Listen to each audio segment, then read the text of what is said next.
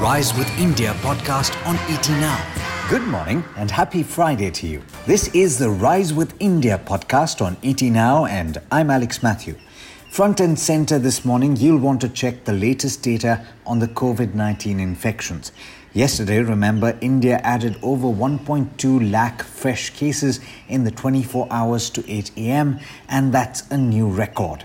Prime Minister Narendra Modi conducted a virtual meeting with chief ministers last evening to take stock of the situation and suggest ways to combat the surge in infections. Here are a few things that he stressed on. First, he said that the emphasis should be on micro-containment zones and night curfews. Testing is the most important activity according to the Prime Minister, as asymptomatic people are infecting their entire families. States should aim for 70% RT-PCR tests and ensure that samples are collected properly, he said. Modi also said that it was critical to lower the mortality rate and that data needed to be studied in more detail. On the hottest topic of vaccines, Prime Minister Modi has said that wastage needed to stop. He also mooted a vaccination festival from the 11th to the 14th of April. In response to calls to allow vaccination across age groups, he reminded the chief ministers that there was a limited supply and that the most at-risk individuals needed to be vaccinated first. He also said that there was a need to address people who were becoming too casual and lax about the infection and also to fix sluggish administration. Moving on. Amazon has moved the Supreme Court, challenging the Delhi High Court's division bench order that had vacated a stay on Kishore Biani-led Future Group proceeding with its 24,713 crore asset sale to Reliance Industries.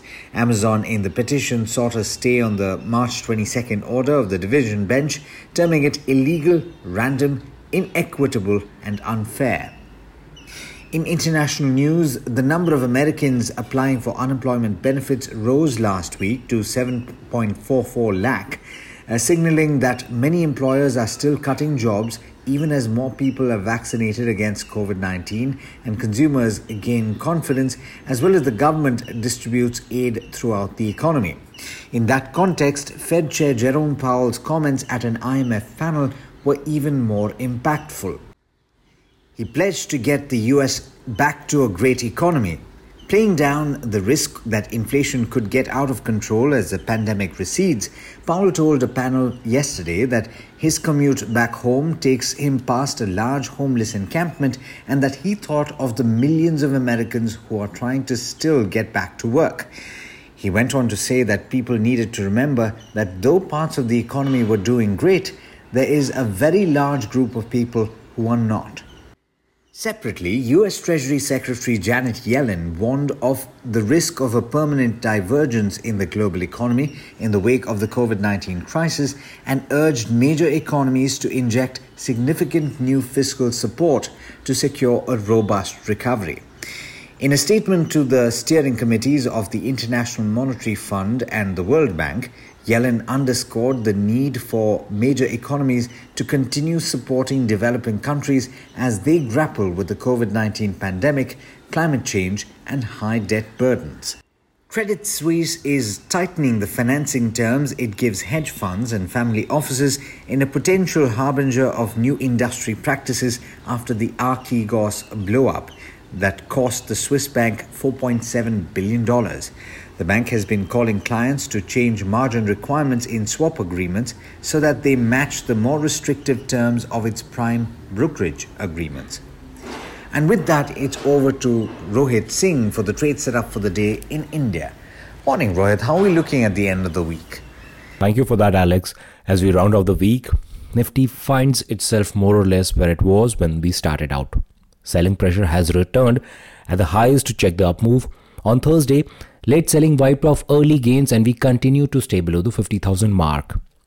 But there was some good news from mutual funds. After 8 straight months of outflows, investors have turned net buyers of equity MFs in March.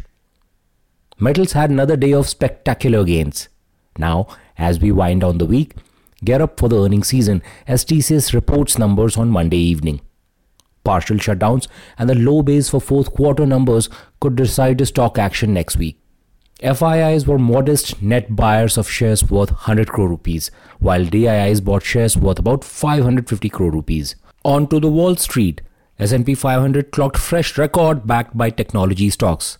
10-year US yield cooled off from recent highs to about 1.6%.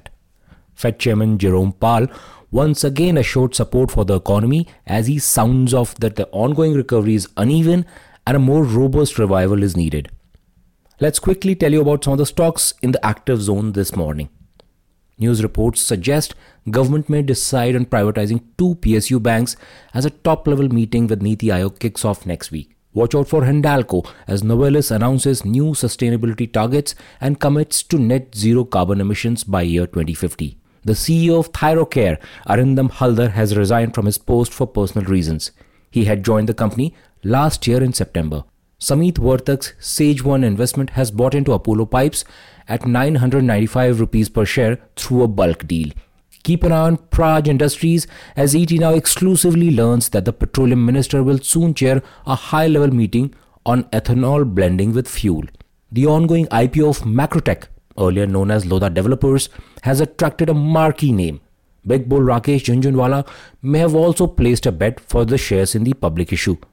The IPO has not seen a robust response as some of the recent ones. That's all from the market desk. We wish you a profitable day ahead. Thank you for tuning in.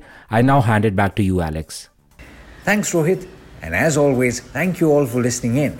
Don't forget to hit subscribe and also to tell your friends about this podcast if you thought it was useful. This is Alex Matthews signing off. Have a great end to the week and an amazing weekend. The Rise with India podcast on ET Now.